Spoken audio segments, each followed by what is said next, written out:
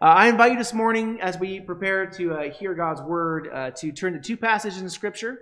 Genesis 16, so Genesis 16, and then also Luke 7, verses 36 to 50. So Genesis 16, and then Luke 7, 36 to 50. And as you turn there, I want to ask you, have you ever felt overlooked?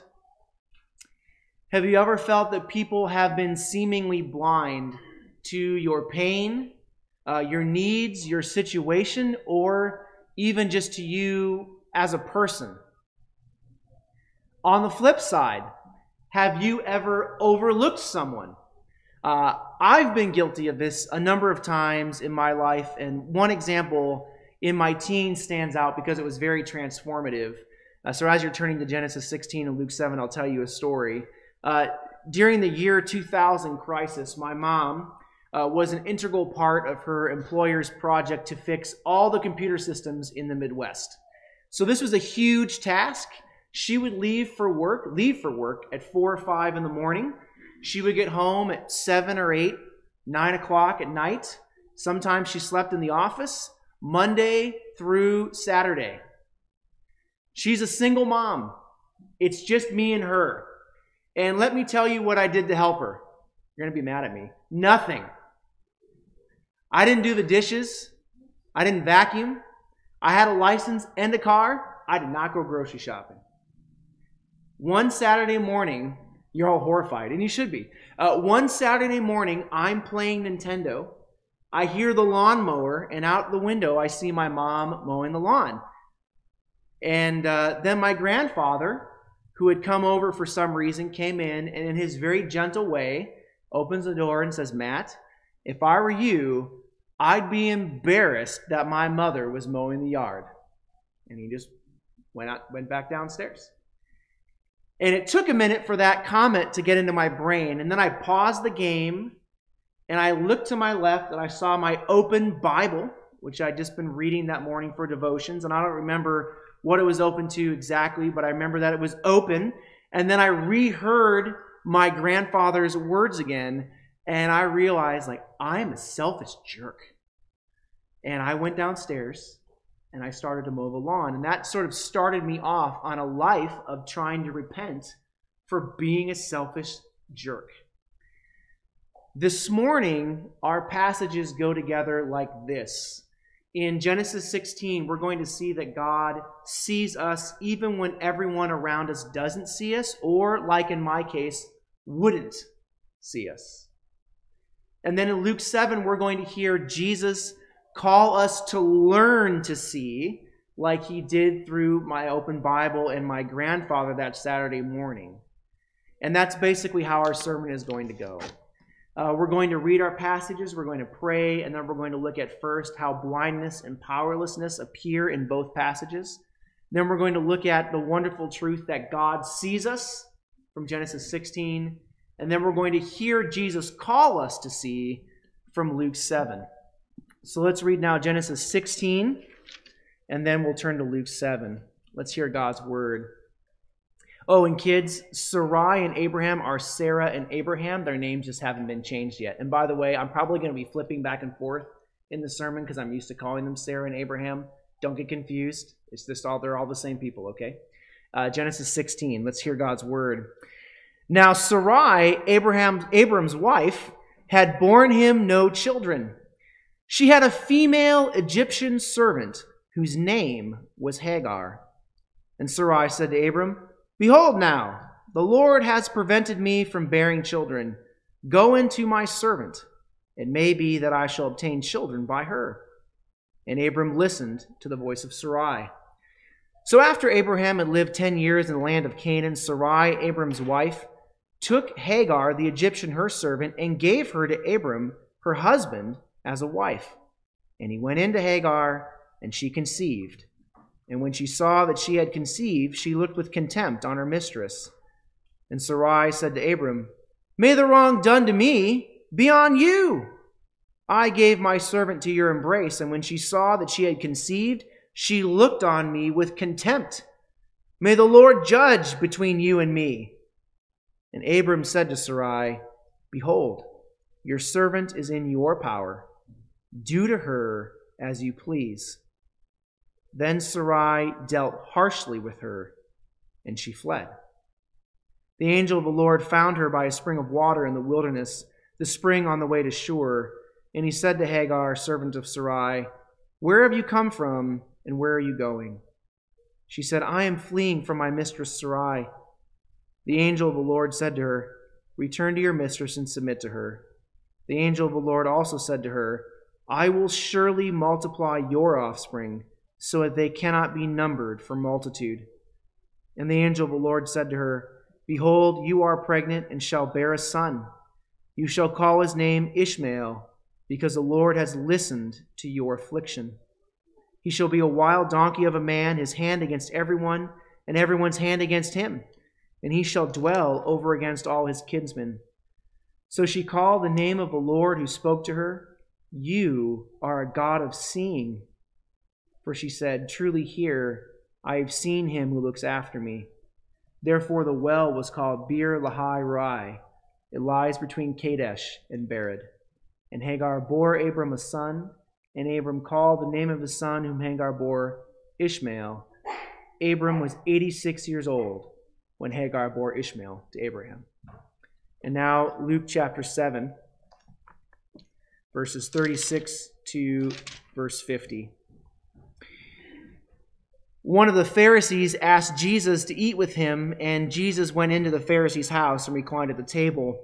And behold, a woman of the city, who was a sinner, when she learned that he was reclining at table in the Pharisee's house, brought an alabaster flask of ointment, and standing behind him at his feet, weeping, she began to wet his feet with her tears, and wiped them with the hair of her head, and kissed his feet, and anointed them with the ointment.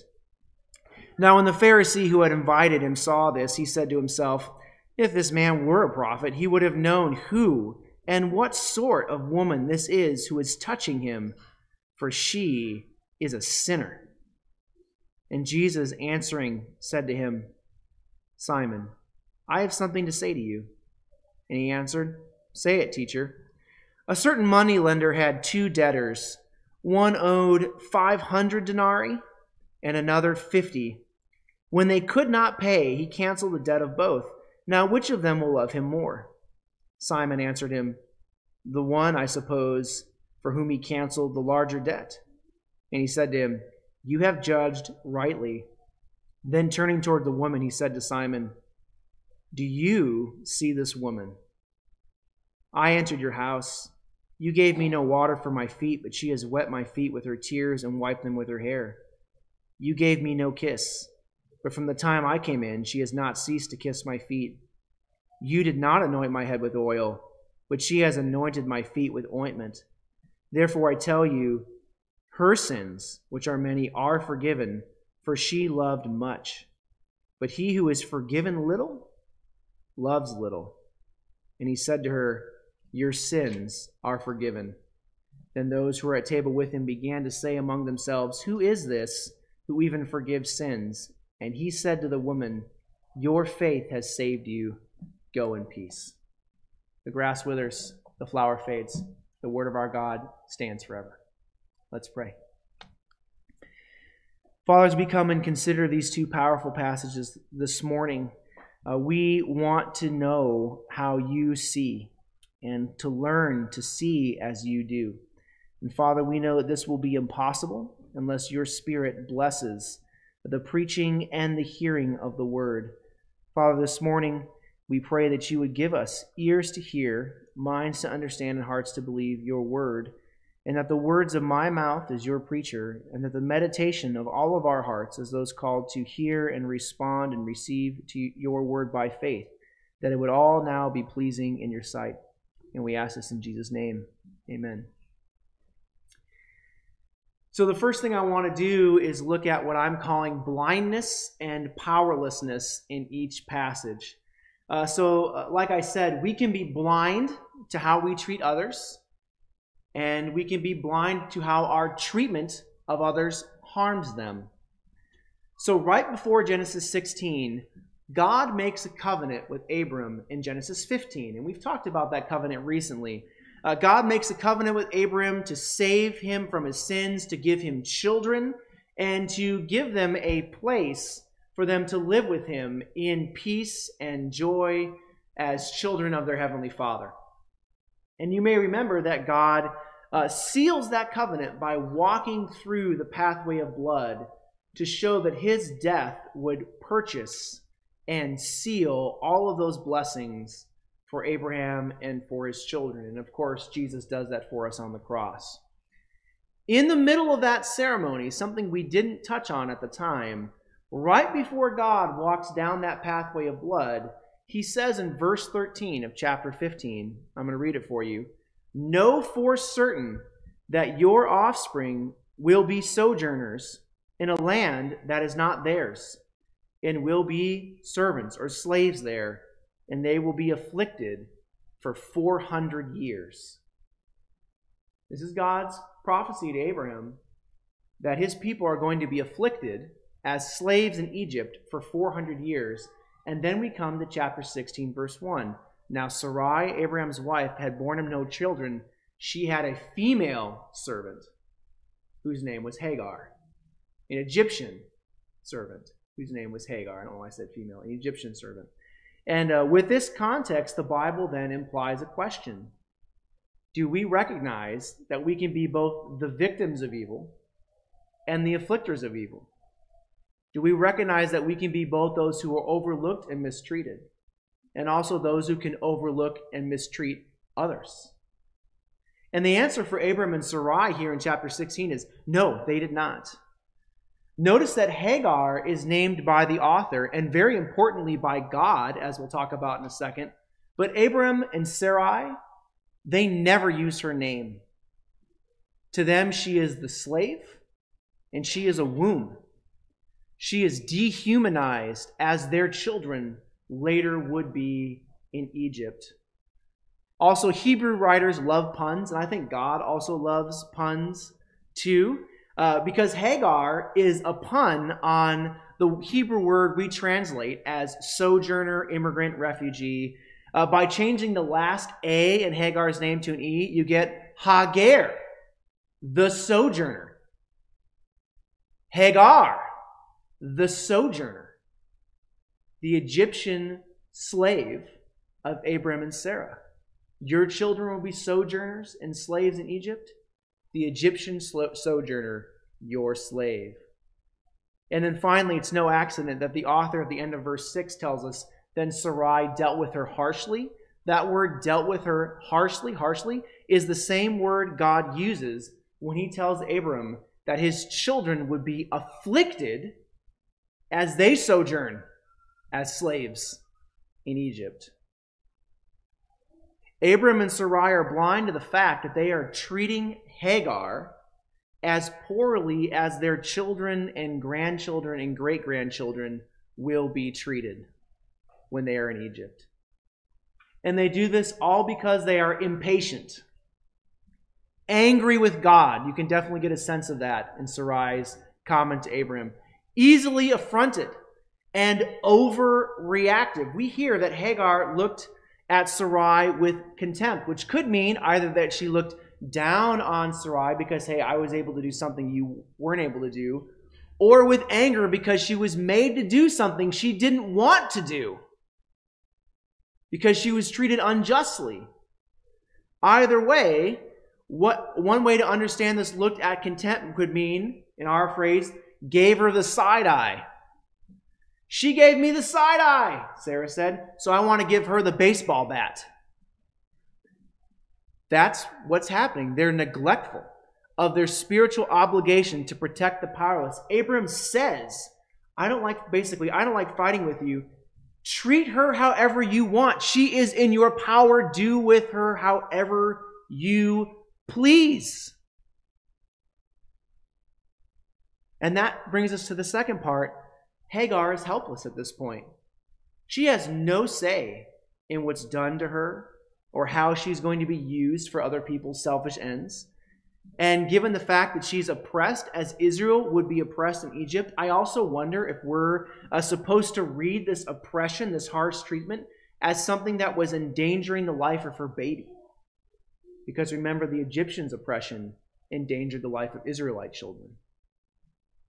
And as a slave, she has no power to protect herself or a child, and there's no one to intervene for her. See, Abram and Sarai don't see Hagar, or I think her baby, as what we would say fully human, or what the Bible would say, an image bearer of God. And Hagar is powerless to do anything about it other than to run away from human civilization and safety out into the wilderness and try and find a place to live with the animals by a spring of water. Put a pin there.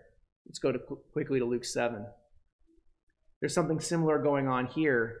A Pharisee invites Jesus over for dinner, and while Jesus is there, we're told a woman of the city who was a sinner came to him. That phrase, a woman of the city, is open to a lot of different interpretations. It could mean that she was a prostitute. It could mean that she just slept around and didn't hire herself out for money. It could mean that she didn't do any of those things. Maybe she ran a brothel. It could mean something not sexual. Maybe she was a local scammer who committed identity theft and phished people's emails. That's possible too.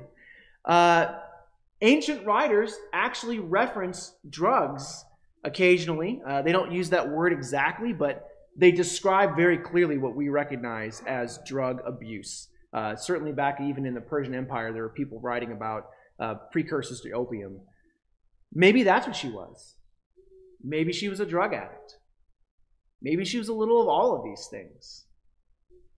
Nonetheless, the ambiguity here, I think, is very intentional. Jesus wants as many people as possible to read themselves into her story.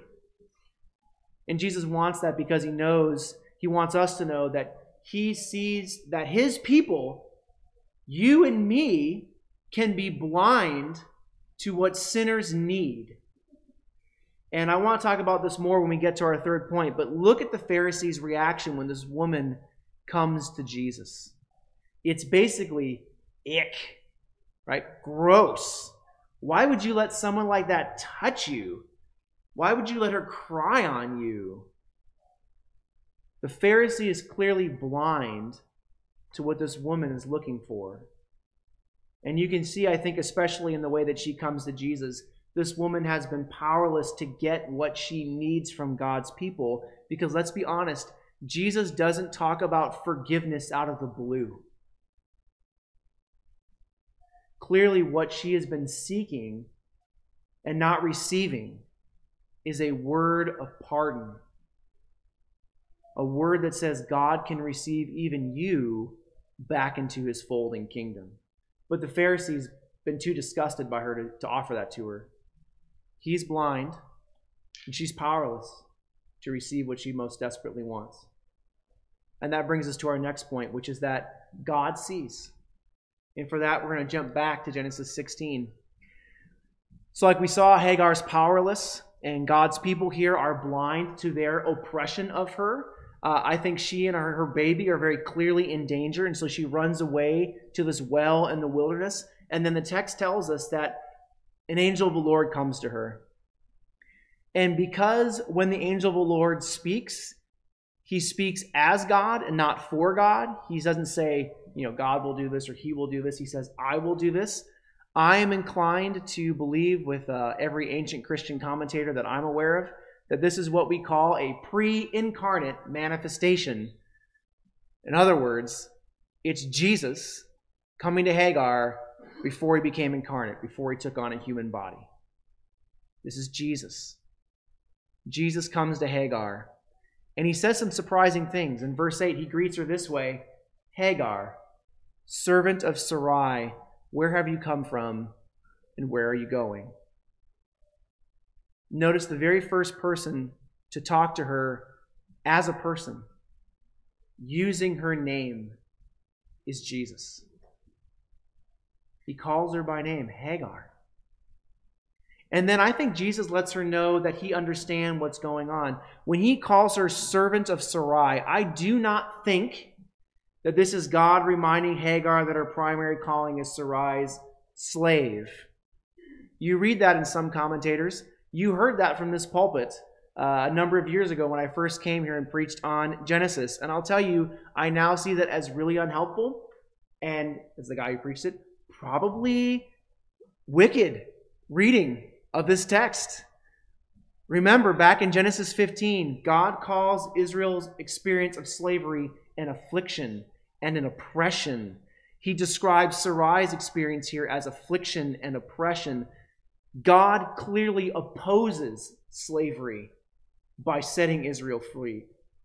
And without getting too much into the weeds, by completely changing what the term is to mean for Israel in the law, and also by calling slavery, this is important to know, an outright sin in Revelation. I just want to point this out. When God in Revelation 16 talks about those who worship the harlot, he includes their slavers, those who enslave human souls. In other words, for God, other humans who are practicing slavery are engaging in the antichrist worship of the beast and the harlot. It's that level. It literally is the opposite of Jesus. No, I think what God is saying when he says this to Hagar is, hey, I know what's been going on with you. I understand where you're coming from, but I want you to tell me about it.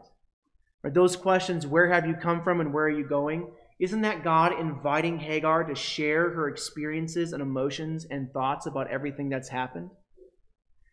Isn't that a wonderful act of grace for somebody whose words have gone unheard, whose pleas for help, which I assume she made, have gone unanswered? She runs out into the wilderness. God talks to her by name and then says, tell me all about it. I want to hear about your suffering. I want you to unload your affliction and pain and confusion and hurt. It's granting her all of this dignity and mercy that she has been denied up to this point in her life. And then after listening to her answer, Jesus says in verse 9, this really surprising word, return to your mistress and submit to her. The angel of the Lord also said to her, I will surely multiply your offspring so that they cannot be numbered for multitude. So given all that I just said about slavery, why does God tell her to go back? Relatedly, you could push the question back even further. Why does God let Israel be enslaved in Egypt? To ask those questions brings up a lot of issues. Let me just offer two observations.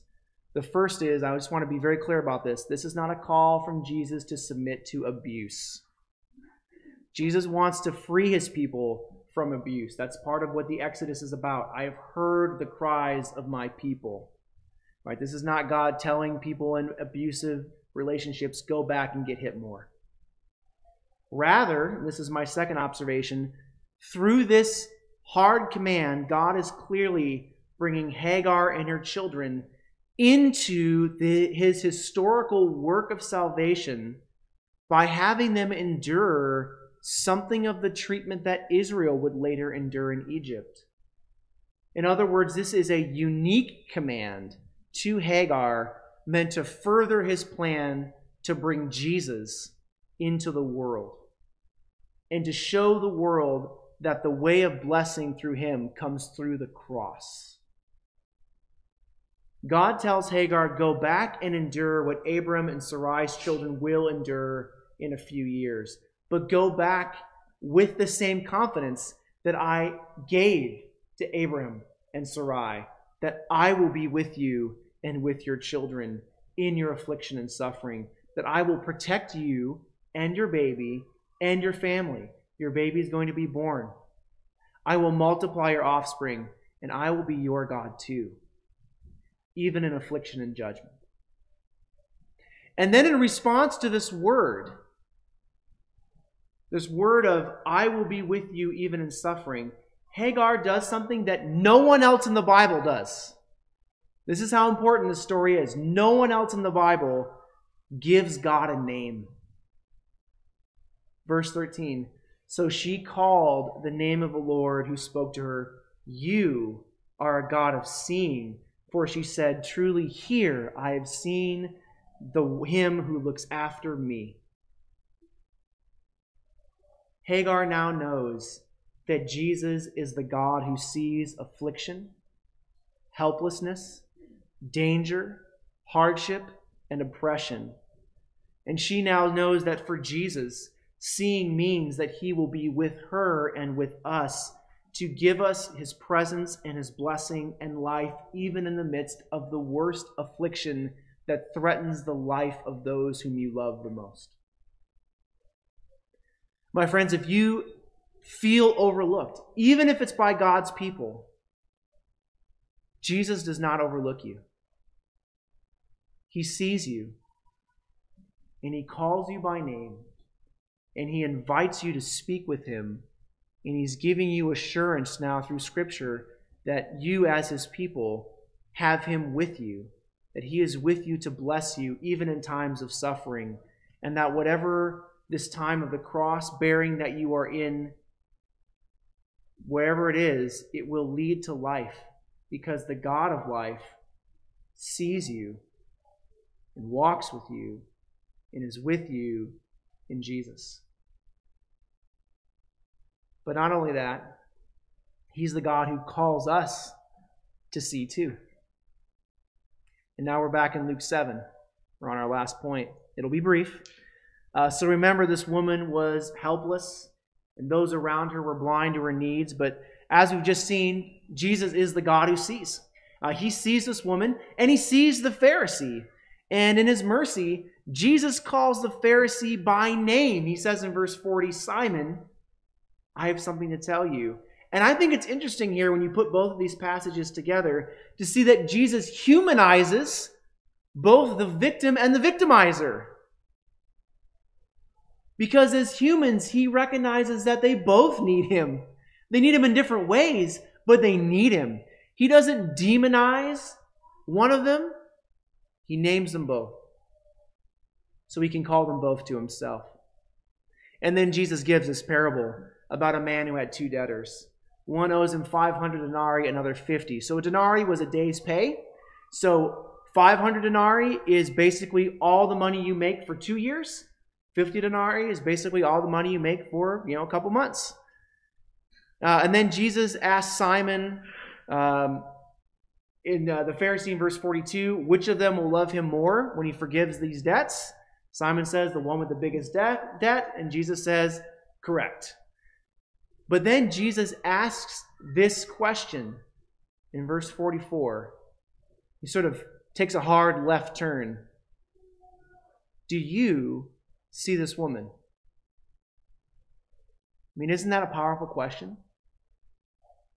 Why are you blind to what she's looking for? Why are you blind to what her actions are demonstrating to you?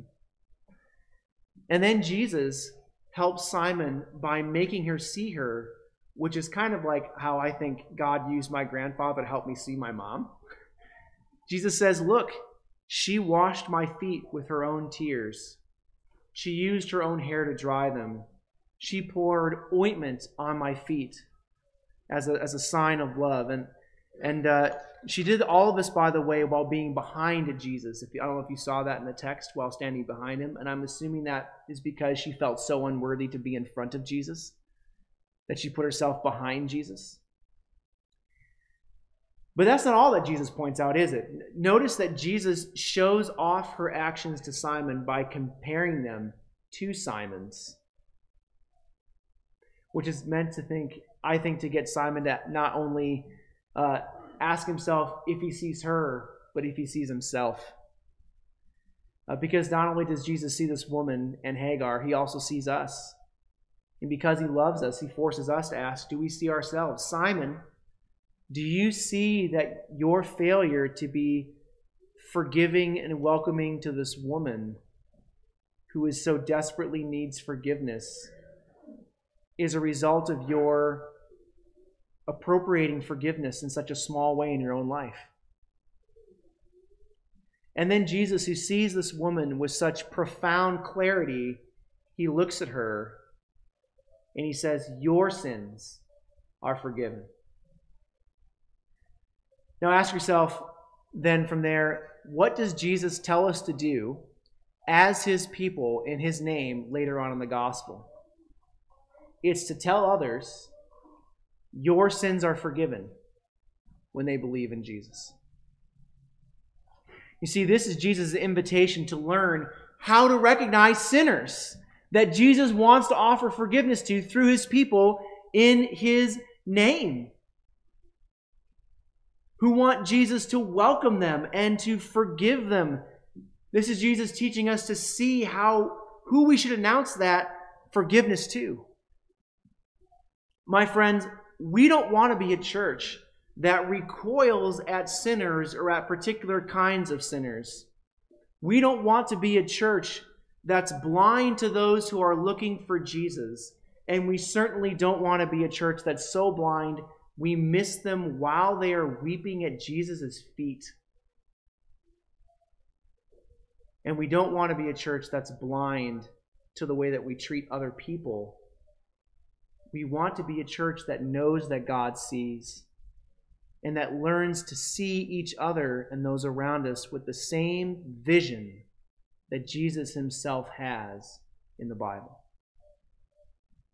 And that's why I want to conclude by saying that we need to pray for Jesus' help. We need to pray for Jesus' help to see others, to see ourselves with Jesus' own sight, because Jesus tells us that we can do that in these passages. We can grow in seeing other people and their needs more clearly as Jesus teaches Simon. And we can grow in seeing more clearly how we are in fact treating other people as Jesus calls us to through the story of Hagar. And we can also learn with Hagar to see ourselves as those whom God sees. We can learn and embrace deep down in our souls the wonderful, powerful truth that no matter who else may be blind to us, Jesus sees us. And he sees us because he is living with us even in the valley of the shadow of death. Our God is the God who sees. Our God is the God who gives sight. Let's rest in his sight and let's pray and ask him to give us his own vision of ourselves and our neighbors so that together we can live before God's face in the freedom of his grace. Amen? Let's pray together.